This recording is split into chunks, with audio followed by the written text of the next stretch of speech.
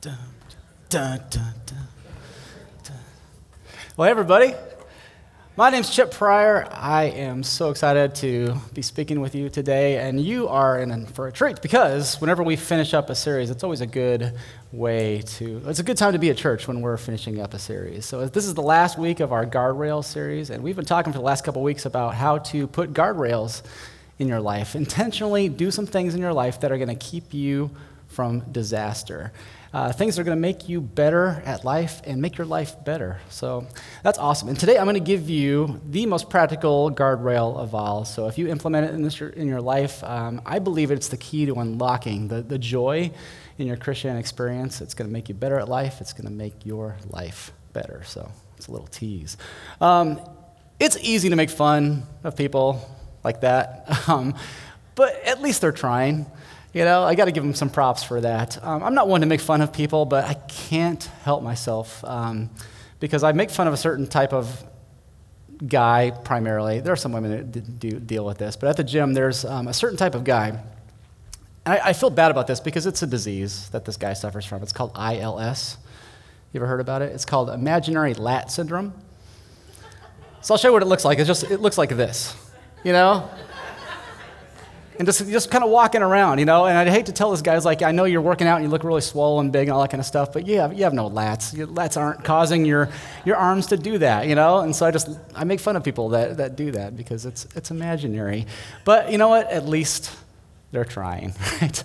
Okay, show of hands, okay? Have you ever purchased a piece of exercise or fitness equipment? So it could be something big like a Nordic track or a Stairmaster or a treadmill, or like something small like a shake weight or a ThighMaster. So raise your hand if you've ever just purchased any of that. Okay, so like most of us, okay?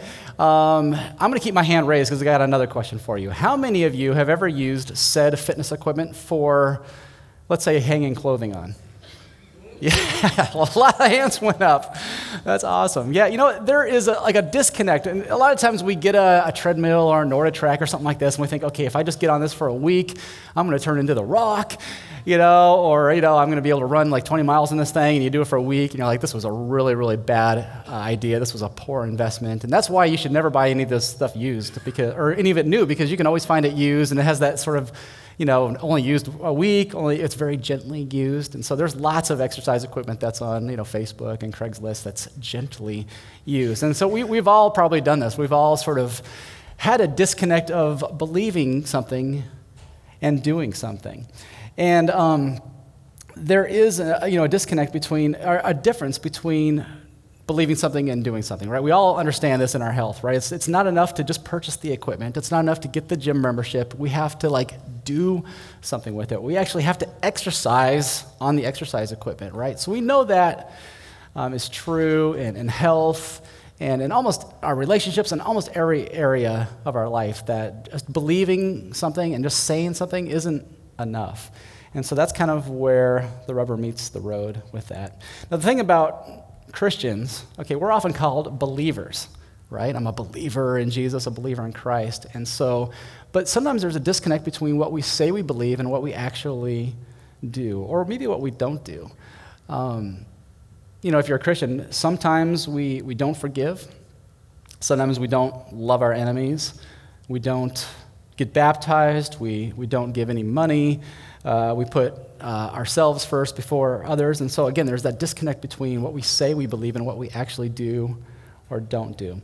Now, one of the things I love about Velocity is that we've never asked you or told you to believe anything. I don't know if you know that or not, but what we have challenged you to do is to act on your beliefs. That's why if you walk out in our lobby, you'll see these big posters that have 3 C words on there, and we've asked you guys to celebrate.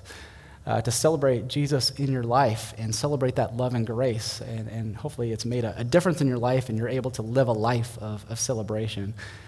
We've challenged you to connect with others and to find other like-minded believers and to walk hand in hand with them in faith. And we've asked you to contribute. So not only your resources, but your time and contribute to the body of Christ. And so that's a lot different than just good theology, right? Now, I grew up in church, so I was kind of a church kid, and it was not because our family was ultra spiritual, but that's just kind of what American people did like in the 70s and 80s. We just kind of all went to church, and I had like one friend who didn't go to church, and I was like, what's wrong with you? Like, what's wrong? Like, why don't you go to church? Because that's what everybody used to do. Kind of not so much anymore. But I had this idea, and I don't know where it came from, but that we were kind of told in church, and we were kind of taught that to have a right relationship with God, it has to be kind of vertical in nature, okay? So somewhere we're down here, wherever down here is, and God is up there somewhere. And so it's a good idea to believe some certain things and maybe to do a couple things to keep this vertical relationship with God intact. Okay, so church attendance. So that was one of the things, so go to church every Sunday, because God keeps, record of this kind of stuff, and so he's really excited about where you spend an hour every week on Sunday. And so pray during church, and maybe pray, like before the math quiz and things like that. Worship, so open the hymnals and sing songs and try to pretend like you mean it.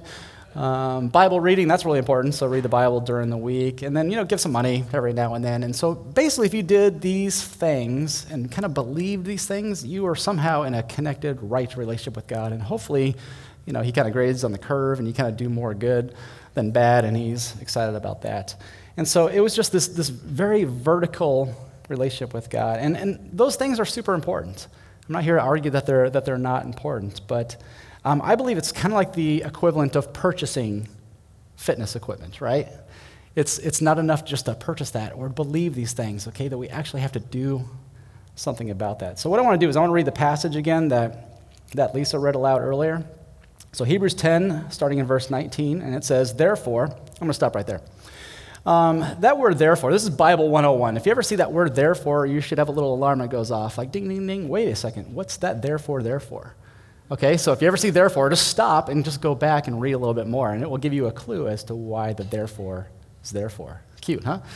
But it's very true. And so what we're going to do is we're going to kind of go back a couple chapters, and so we're going to read a couple passages from Hebrews 9 and 10, and just to give us a little bit of context of what the therefore is there for. So Hebrews 9, starting in verse 15, the writer of Hebrews says this, for this reason, Christ is the mediator of a new covenant, that those who are called may receive the promised eternal inheritance.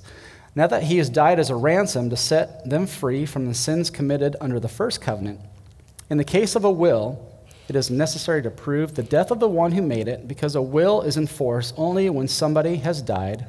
It never takes effect while the one who made it is living. So that word right there about a will, we all know what a will is, right? Do you have a will?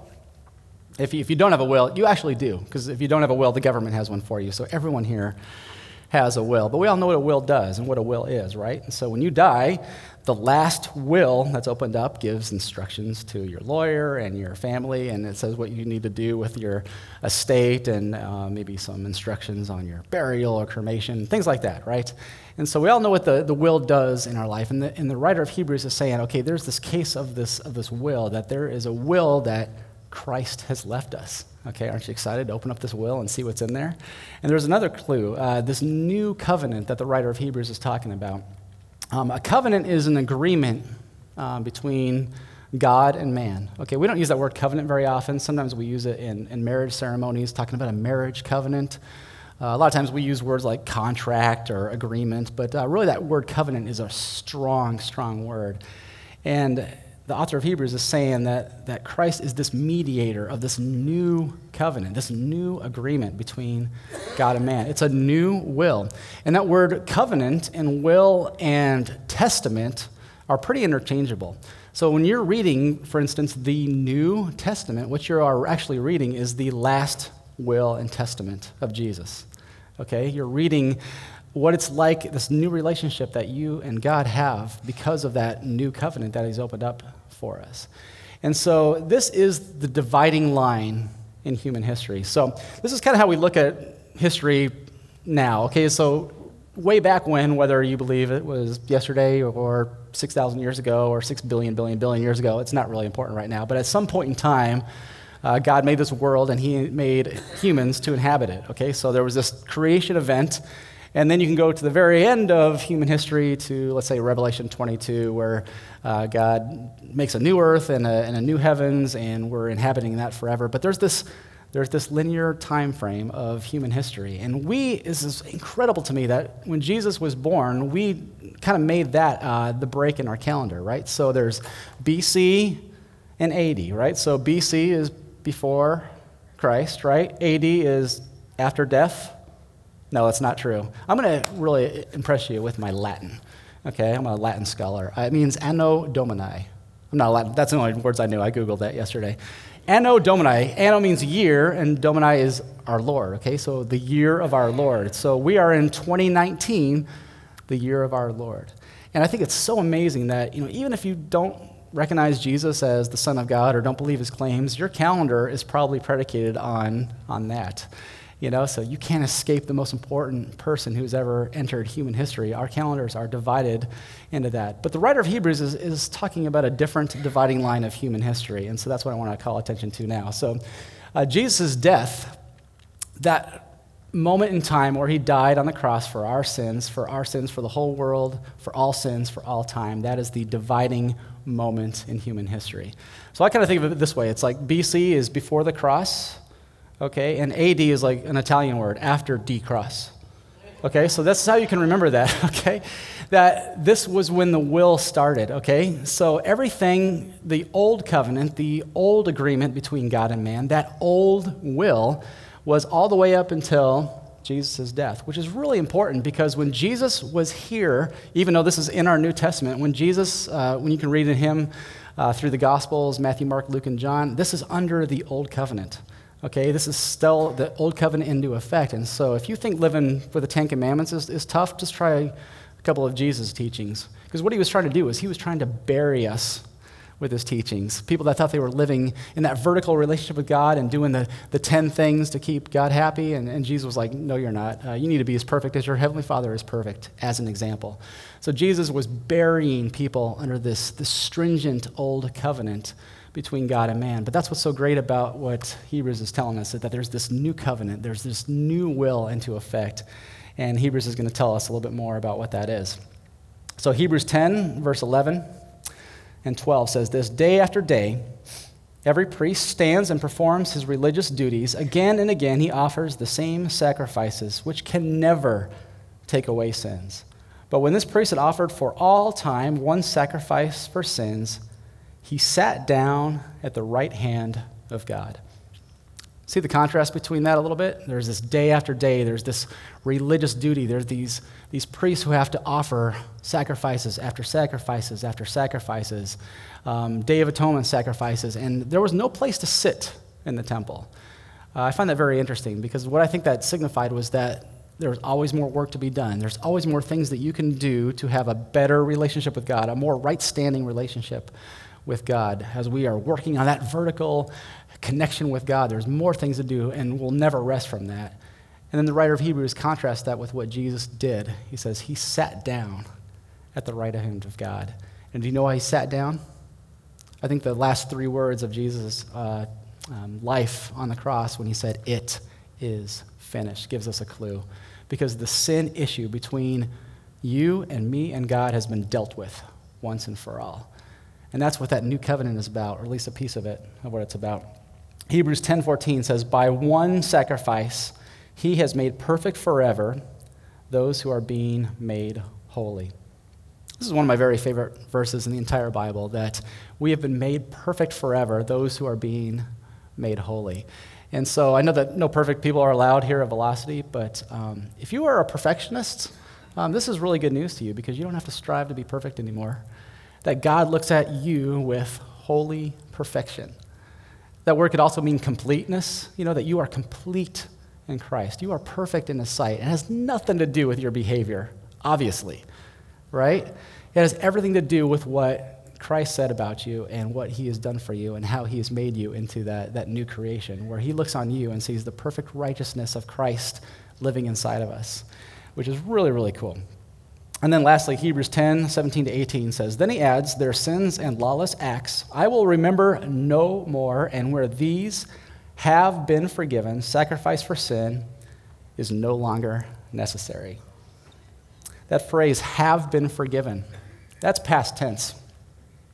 It's past tense, folks. That's an event that happened roughly 2,000 years ago at the cross where that new will, that new covenant went into effect. And because of that, God does not remember your sins and your lawless acts anymore. He doesn't remember them. It's not because he can't remember. He, does not remember them anymore as an act of what Jesus Christ did for us on the cross. And you have been forgiven. As a Christ follower, you don't get forgiven. Okay? You are forgiven. Do you see the difference? It's a huge difference. And that's one of the great, that's why I call it the gospel. This is really, really good news. And this might be the best news you've ever heard in your life. I certainly didn't hear that growing up in church. I thought there was something that I had to do to bring about God's favor in my life. And there's not a whole lot of joy, not a whole lot of confidence you can have in your relationship with God because you have no idea if you're doing enough. How are you ever going to know that? And I think I'm just really personally thankful for this truth. If you knew the person I was, if you knew the things that I have done, if you knew the thoughts that I have, you wouldn't even let me on the stage. And you might think, yeah, sure, church boy. I'm sure what I've done is way worse. Well, I do the Pepsi challenge with you. But that's not the point. The point is, I was thinking about this, I don't need 33% forgiveness. I've never needed 50% forgiveness. And even on my best days, where I'm just Jesus Jr., I'm just doing all the right things, right? On my very best days, I don't need 99.99999% forgiveness. I've never needed that. I've needed 100% forgiveness and grace in my life, and you're the same as well. And I think the implications for all of us on this is that, there is nothing that you could ever do to make God love you any less. Nothing you can do to make God love you any less.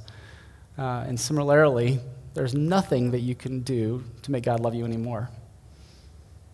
That's amazing truth, to think that our relationship with God is not predicated on our behavior.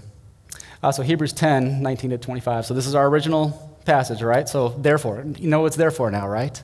So listen to what the writer of Hebrews says. Brothers and sisters, since we have confidence to enter the most holy place by the blood of Jesus, by a new and living way opened for us through the curtain, that is his body, and since we have a great high priest over the house of God, let us draw near to God with a sincere heart and with full assurance that faith brings. I love that we have confidence in our relationship with God. Did you see anything about our behavior in that passage? Just be a good little Christian boy or girl, and then you can have confidence to enter that most holy place. It has nothing to do with that. It talks about that great high priest who has opened the way. He has done everything for us to have that right standing, justification by faith.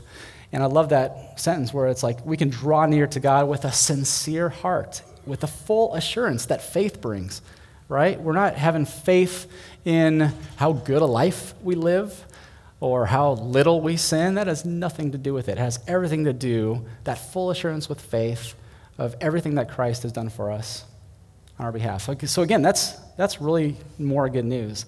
And so that's the vertical relationship with God we need to have. I wanted to spend some time to just really get that straight, to say if you are in Christ, you are forgiven, you've been made perfect, you are holy in his sight, and you can have confidence and full assurance of faith when you approach God and knowing that he loves you completely. But that's probably not the most important thing about our faith. So going on, in Hebrews 10, 19 to 25, having our hearts sprinkled to cleanse us from a guilty conscience and having our bodies washed with pure water, let us hold unswervingly to the hope we profess, for he who promised is faithful. All right, here's the kicker. And let us consider how we may spur one another on towards love and good deeds, not giving up meeting together, as some of you are in the habit of doing, but encouraging one another, and all the more as you see the day approaching. When I look through the teachings of Jesus, there's not too much about that vertical relationship with God, but there's a lot about a horizontal relationship with God. That's pretty much all Jesus ever talked about, is about loving one another and loving each other and giving our lives in service to each other. I would go so far as like that's about the only thing that Christ cares about. Not how much you believe the right things, but actually experiencing life together and living in a very horizontal relationship with God and with each other. I could put it like this. If you've ever drifted away from God, or at least if you feel like you've drifted away, there's probably a good indication that you actually drifted away, not just from God, but from God's people as well. Maybe you just got into a habit of isolating yourself or just trying to do Christianity sort of on your own. We've probably all done that. If you abandon community in your life, if you abandon the body of Christ, you'll eventually abandon God. Not that you can walk away from him, because his love is a lot stronger than that, but you know what I'm talking about, right? When we just isolate ourselves from other believers, we have a tendency to forget about God's role in our life. It's just kind of funny how that works. And in community, this is where I want to be careful how I say this phrase. This is where you work on your Christianity. Okay, this is where, in a horizontal relationship with God, this is where you live out your faith. This is where you experience what faith actually means and where you can have an impact on the world and loving other people and being encouraged by others. And so the writer of Hebrews tells us this, that to have a horizontal relationship with God, here's a couple phrases. Spur one another on toward love and good deeds. So let me ask you this. Who is spurring you on in your faith? I hope you have someone who is, you think about it like a spur. Hopefully it's not like a painful spur, like, kick to the, the midriff section or something like that. But we spur each other on. We need spurring on. I love that phrase, that we need this in our lives, because living with faith in this current culture and climate is really, really tough, and we need to spur each other on in love, towards love and good deeds. We need to not give up meeting together. And the writer of Hebrews says, as some of you are in the habit of doing. Okay, so in Hebrews times, there was some people who were not meeting together, and they were just in the habit of not doing so. I've been thinking a lot about habits lately. And habits, let's just talk about bad habits for a second. Bad habits usually start as something kind of good, kind of innocent, kind of fun, and then over a course of time, you're just kind of trapped in a bad habit. And sometimes it's even really hard to see. Would you like to know my embarrassing bad habit? Yeah, of course you do. I'm going to tell you my embarrassing bad habit. Oh, this is really embarrassing. Okay, I get up at 4 in the morning every day. That's not the embarrassing bad habit. That's other issues that I have. But I just really like getting up super early like my grandpa did. I don't know what he passed down to me with his bad genes. But I just get up I can't even say the crack of dawn, because it's really pitch black at 4 in the morning. But my brain is firing and I'm doing some good things. But I got into this habit. I don't know when it started or how it became a bad habit, but the first thing I do in the morning is I reach over. I mean, my eyes are barely even open, getting the sleep out of it, and I'm grabbing my phone, and I'm opening up social media. And I'm saying, ooh, who liked my post yesterday? Oh, someone commented, oh, I got 2 new followers. Oh, I'm so important.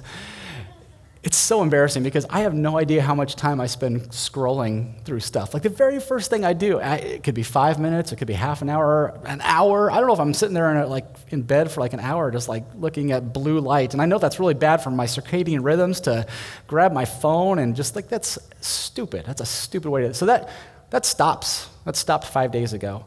And so what I had to do, this is even more embarrassing, okay, because I knew I would forget to turn over a new leaf, so I did the, hey Siri, remind me at 4 a.m. every day to not check social media, like some 13-year-old little girl, But I know that I just got in the habit of something that was kind of innocent and kind of fun, and just I got in the habit of just doing something that I know is not going to benefit me throughout the day, that there are certain things that I need to do in my life and in my morning routine to have a great day every day.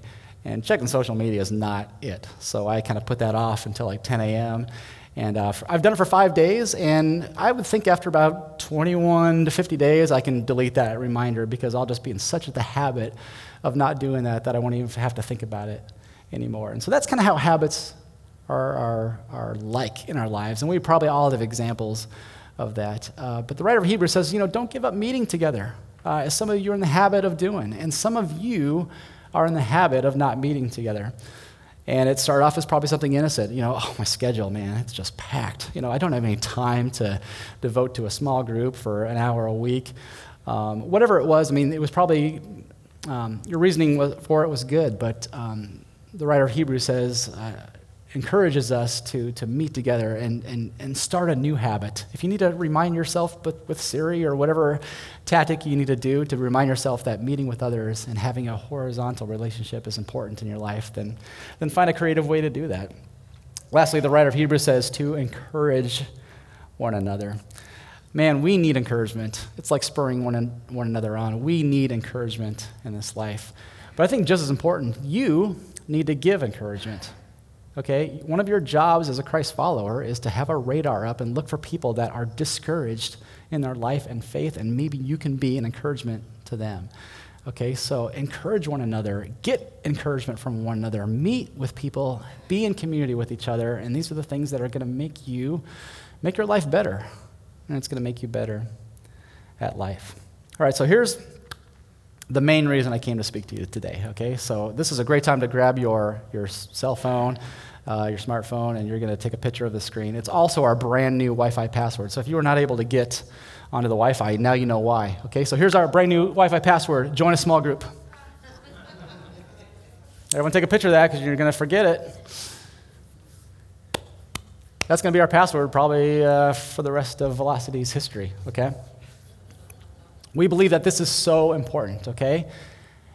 And not just, we have all sorts of groups, okay? Let me tell you just about some of the groups that we have. We have groups that meet on Monday nights, Tuesday nights, Wednesday nights, Thursday nights. We have a men's and women's breakfast that meets once a month. We have Sunday morning groups that study the Bible and different topics. We have youth groups.